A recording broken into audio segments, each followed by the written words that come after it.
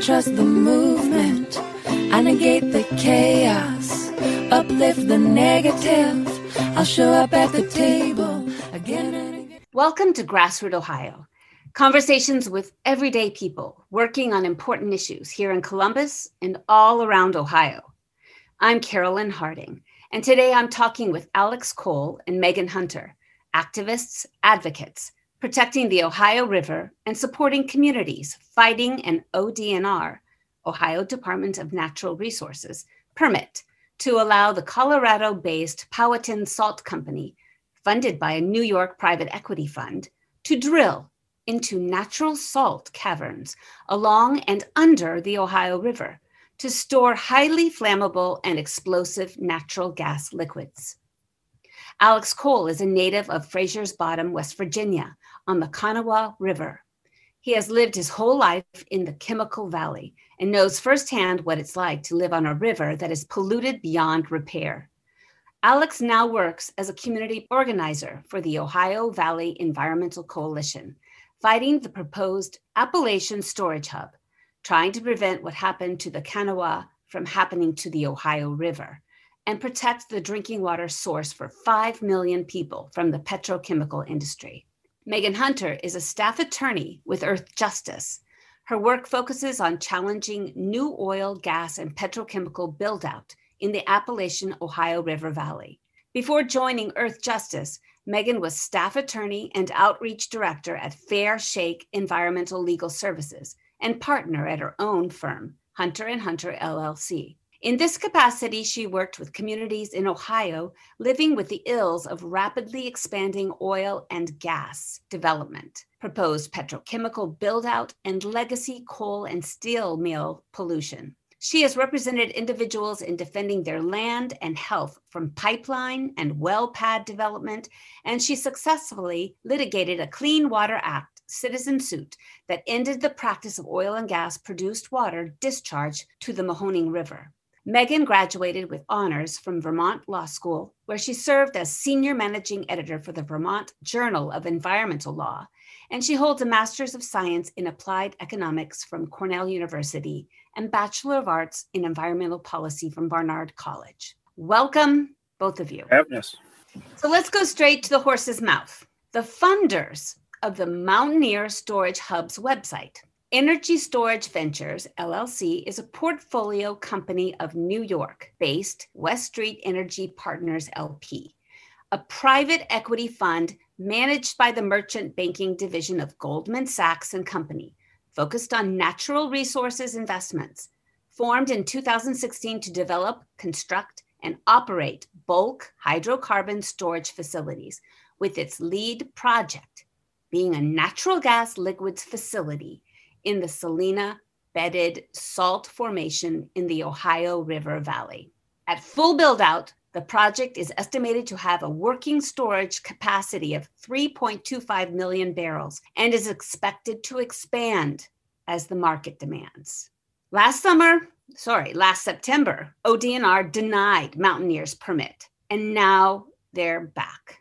Why are you fighting this permit? Let's start with you, Alex. Yeah, I'm fighting this permit because I'm concerned about the water quality in the Ohio River, and I'm concerned about the water quality in the Ohio River because it is the drinking water source for 5 million people. This facility would be upriver from countless towns. I live closest to Point Pleasant and Gallipolis. Also, OVEC, our offices are in Huntington, which gets part of its drinking water out of the Ohio, but Cincinnati and Louisville are downriver from this. They're some of the bigger ones. So, I'm doing this for a concern for my community and my region. This could be catastrophic, but the salt storage isn't just one facility. Its purpose is to create a larger build out of petrochemical plants along the Ohio River. And that build out is known as the Appalachian Storage Hub. The industry and our politicians really want to create a center for petrochemicals in the Ohio River, and they have explicitly stated that is because they are afraid of climate change in the Gulf, where a lot of this production happens. already and currently for the United States. A lot of it is in the Gulf of Mexico. And the hurricane that hit Houston a few years ago really scared them, and they're looking to run away for the hills. And I'm afraid the industry will beat the people in that runaway for the hills situation. So yeah, I want Appalachia and the Ohio River Valley to be a vibrant community that can feed the residents in this climate change situation, and not, a poison toxic chemical waste land. So that's the short answer as to why I'm here. How about you, Megan? Yeah. So, we're here to support that fight.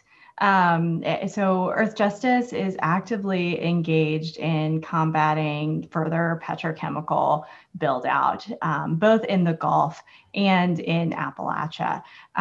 So, Alex mentioned, the desire to target Appalachia for this build out first, and some of the reasons that they're trying to do that.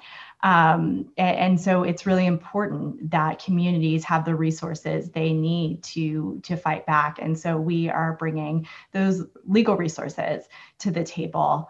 And in terms of this specific permit, I think it's important to note we fought really hard to get the opportunity to even be able to challenge this permit. So the first time around, ODNR was they didn't require a public notice that's required by law, and they just pushed these permits through. They approved them. And so the community was never really given the opportunity to be involved in this project the first time the permitting was going through. And we sued them to get that public comment period and to get that opportunity for public involvement. And now here we are with Powhatan, now Powhatan Salt Company now applying again. And it's important that we raise our voices now. I'd like to ask why you personally are taking this on. I mean, what is it that just really resonates for you? I mean, water issues got me started in activism. My grandparents had a place up on Lake Erie, and it was when the blue-green algae was taking off. And then it segued into seeing the amounts of massive water that it was turned toxic from fracking. And it evolved on and on for me. Personally, why are you in this fight? Let's start with you, Megan. Yeah, so I grew up in coastal North Carolina. I did not grow up in Ohio. And it was after law school that I moved to Ohio for a job, actually. And I lived in Akron for 5 years. And during that time, I met so many people in Southeast Ohio, Northeast Ohio as well, whose homes were being threatened by fossil fuel infrastructure and by the industrialization of a rural landscape. So what happens with fracking, it's not just about a well, right? It's about the industrialization of a rural landscape. And I identified very much with that threat to home. Because I think that's something, we all know. So even though I had come from somewhere else, that idea of the place that I loved and the place that was, everything that nourished me and supported me, how it could be taken away by a power structure that is really designed to not even give you a voice in that process. So be that looking at eminent domain issues with pipelines, running through organic farms or well pad development right near someone's home, or waste infrastructure, oil and gas waste infrastructure next to an elderly, a nursing home. All these things, you really felt the threat coming into people's lives. And I wanted to advocate to help communities defend against that. But also in terms of petrochemicals in particular, which is the current threat facing the Ohio River Valley, for me, that does loop back to home. That loops back to what happens to the plastic, right? Where does it go? And it's destroying our oceans. We're eating it all the time. I have 2 young children. That was another real transformative moment in terms of seeing microplastics now on the fetus side of the placenta. So this plastics issue is something that really gets me, because I think it impacts us all. And it's a real opportunity. And indeed, the moment is so critical that we engage on the plastics fight. Right now. And you, Alex, personally?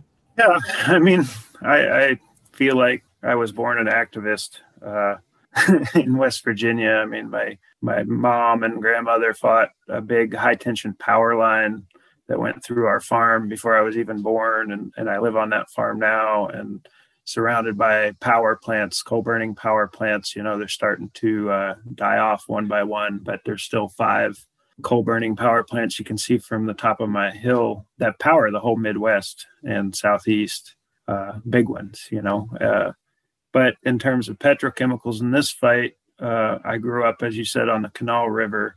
And I assume most of your listener base is in Ohio. Ohioans would recognize that if they traveled on I-64 through Charleston, you know, going to the beach or somewhere down south. The Kanawha River has been a seat of the petrochemical industry as far back as the 1800s.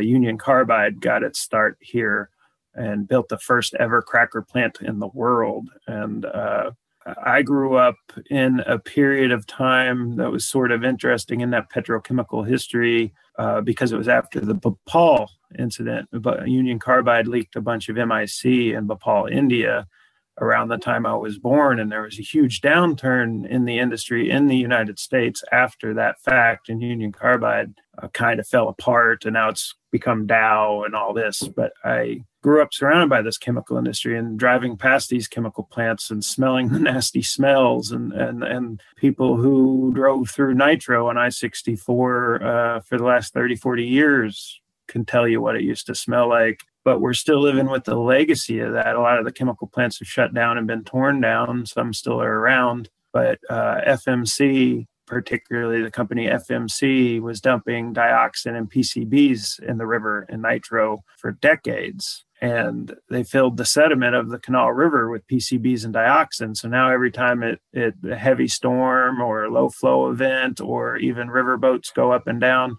they stir up PCBs and dioxin out of the sediment, particularly between the Winfield locks and dams, which is where I went to high school in Winfield, and the interstate bridge, I-64.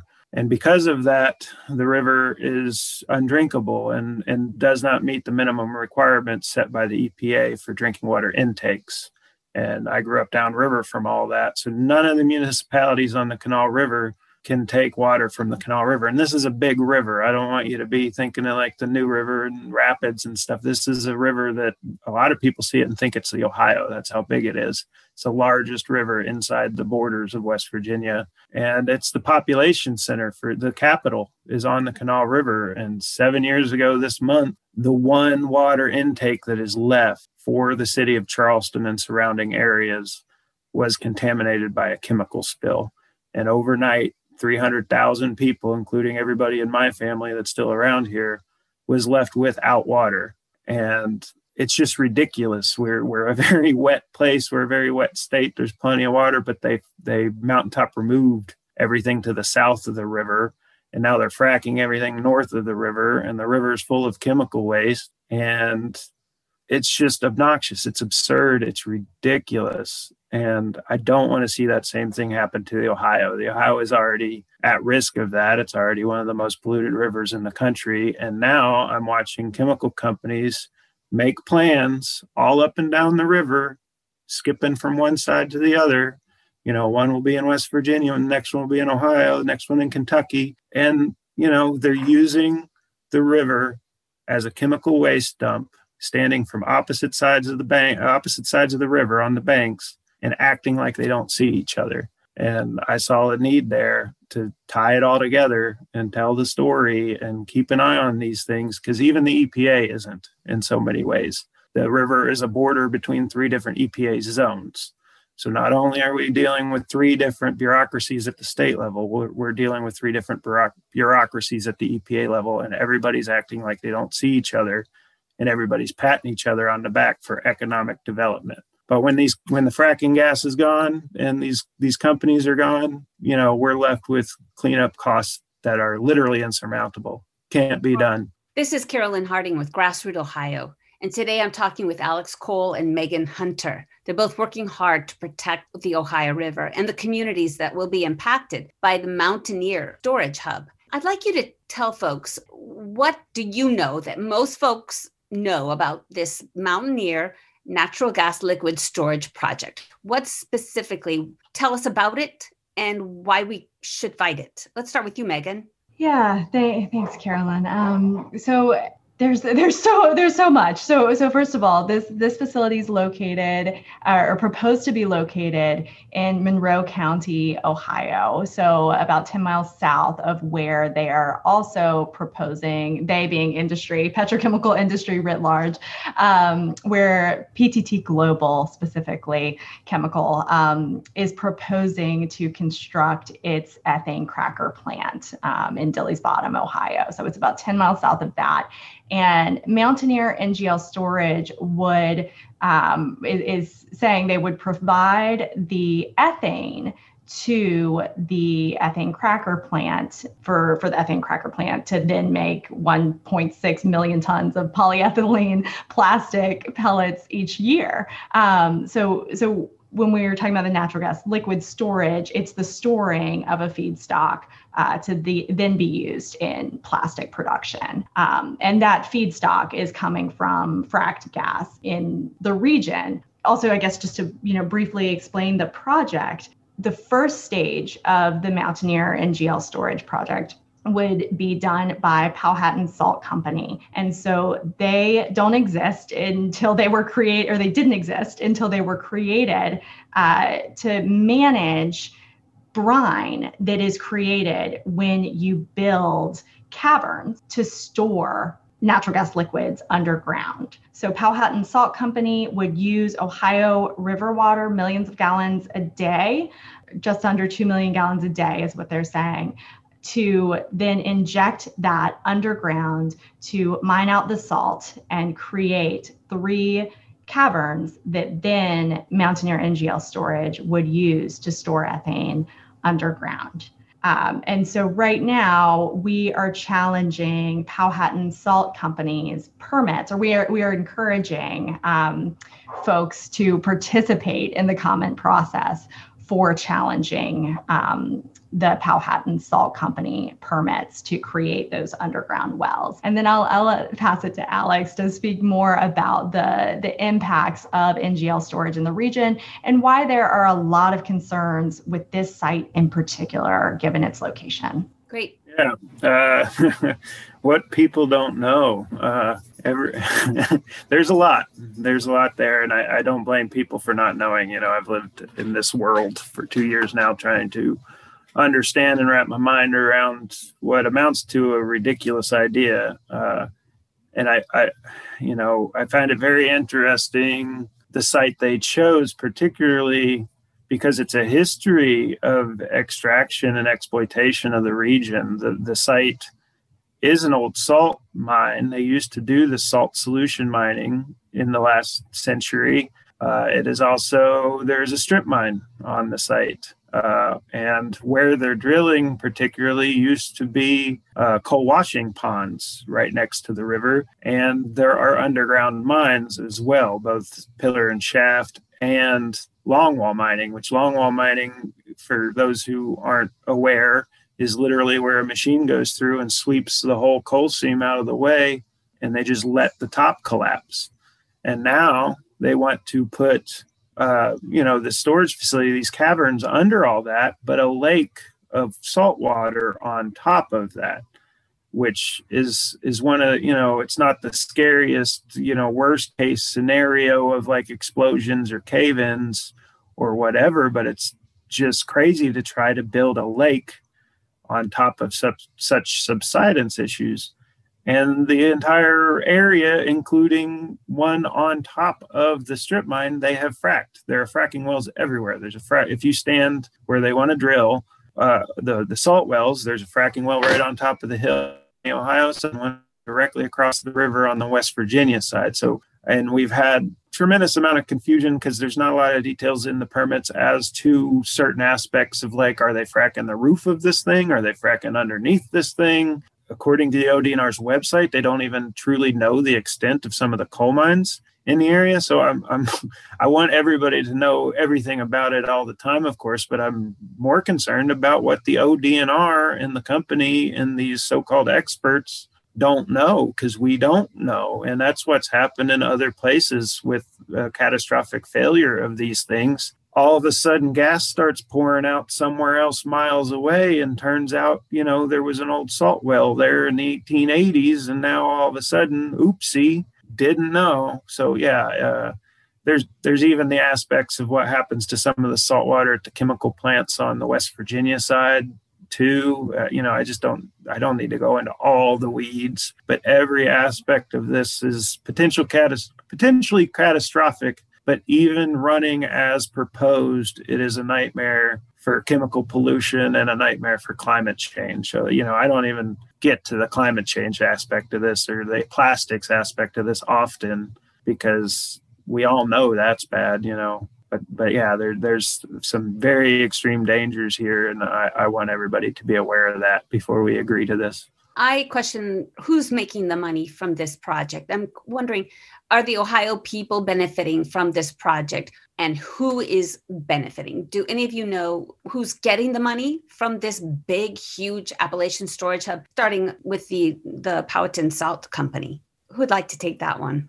Yeah, I can start. I mean, in terms of this specific project, they're saying 12 permanent jobs is all that will come out of it. So, this isn't going to be some huge job maker. They have said 200 construction jobs. So, but we also know industry has, in the past inflated some of these figures. And in terms of making money, I think that, Ohio River Valley Institute, if you're familiar with them, is doing some great work on, will anyone be making much money off of this endeavor? I think the markets are showing us that this larger build out in this region does not make sense for many, many reasons. And I think that the markets themselves are why you have seen a stall of the Appalachian storage hub coming to fruition. I mean, it's been quite a long time now, same with PTT Global, that people have been waiting for this economic savior of this build out. And more, it appears that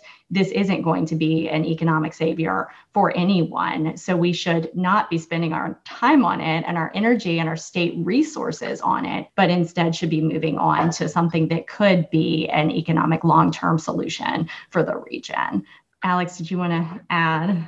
No, I mean, you covered it, and Carolyn, you covered it earlier. Goldman Sachs apparently has some interest in the project, but the Appalachian Storage Hub as a whole was kind of a Hail Mary pass at the end of a fracking boom to try to extend the boom. Coming from West Virginia and talking about boom and bust cycles, where do you even start? But what it really comes down to is they over-drilled. Gas prices went down. There was also some global market issues with OPEC Plus and Russia and was it Brazil fighting over a price war for gas. And now the company, the industry wants to sing this sad sob story that it's all COVID related, but it was collapsing before all that. But what this all was for the fracking industry to create a secondary income source for themselves. Natural gas, the methane, the part that, we burn at home for heat, was tanking because they over-drilled and there was too much of it. And the next best thing they could go for was plastics. And they're like, we got right here in Appalachia, we got all this wet gas, which means it has natural gas liquids in it. So they, instead of shipping it all to the Gulf, which is what they're doing currently, wanted to create some of these facilities here. Unfortunately for them, and unfortunately for the world, really, a lot of that market was soaked up by Southeast Asia and China. So really, other places beat us to the punch, as well as the Gulf. The Gulf expanded greatly, but it never really did make sense to make these cracker plants here for multiple reasons, for environmental reasons more than anything. But the fracking boom is bust, and this was their Hail Mary, and it's going bust as well. We have 2 minutes. I'd like you to tell folks, justice warriors, activists, Black Lives Matters, LGBTQ, civil rights educators, women's rights, indivisible folks, Poor People's Campaign, 15 Now activists, why they should help stop this permit and how they stop this permit. Let's start with you, Alex. Quick, short. Why And Megan, how? Yeah, why? Because, I mean, this is a global issue. This isn't just about the Ohio River Valley. And as Megan mentioned, they tried to get this in under the radar and without public comment. So, you know, we need to make our voices heard. And I'm sure that plenty of those people live in Cincinnati and Louisville and Huntington and all these places downstream. So they're affected directly. Thanks. And how do we do it, Megan? Yes. So right now the public comment period is open with ODNR. So you can contact them and you can oppose it by submitting comments that way. I would recommend going actually to OVEC's website or to Concerned Ohio River Residents website for a list of talking points and exact information about how to submit comments. I would also recommend calling the ODNR and requesting an extension, a 60-day extension of the comment period, so people have time to make their voices heard and requesting a public hearing. All right, those websites are going to be on our Facebook page and also with all the social media recordings that we do of this event. Thank you so much for your hard work. We're going to do everything we can to support you, and we'll fight the good fight. Thank you. It's a pleasure speaking with you. In addition to our Friday 5 p.m. broadcast on WGRN.org, Grassroot Ohio will now air on Sundays at 2 p.m. at WCRSFM.org, 92.7, 98.3 FM Columbus, and at 4 p.m. on WEJP-LP, 107.1 FM Wheeling, Moundsville, West Virginia. You can also find us on SoundCloud, Apple Podcasts, Spotify, YouTube, Facebook, and Instagram. Thanks for joining us. You've been listening to Grassroot Ohio, 94.1 FM, WGRN.org. We air Friday nights at 5 p.m. Eastern Standard Time, and you can listen to all our previous shows archived on the top post of our Grassroot Ohio Facebook page. There's a time to listen and learn, a time to organize and strategize, and a time to stand up, fight back.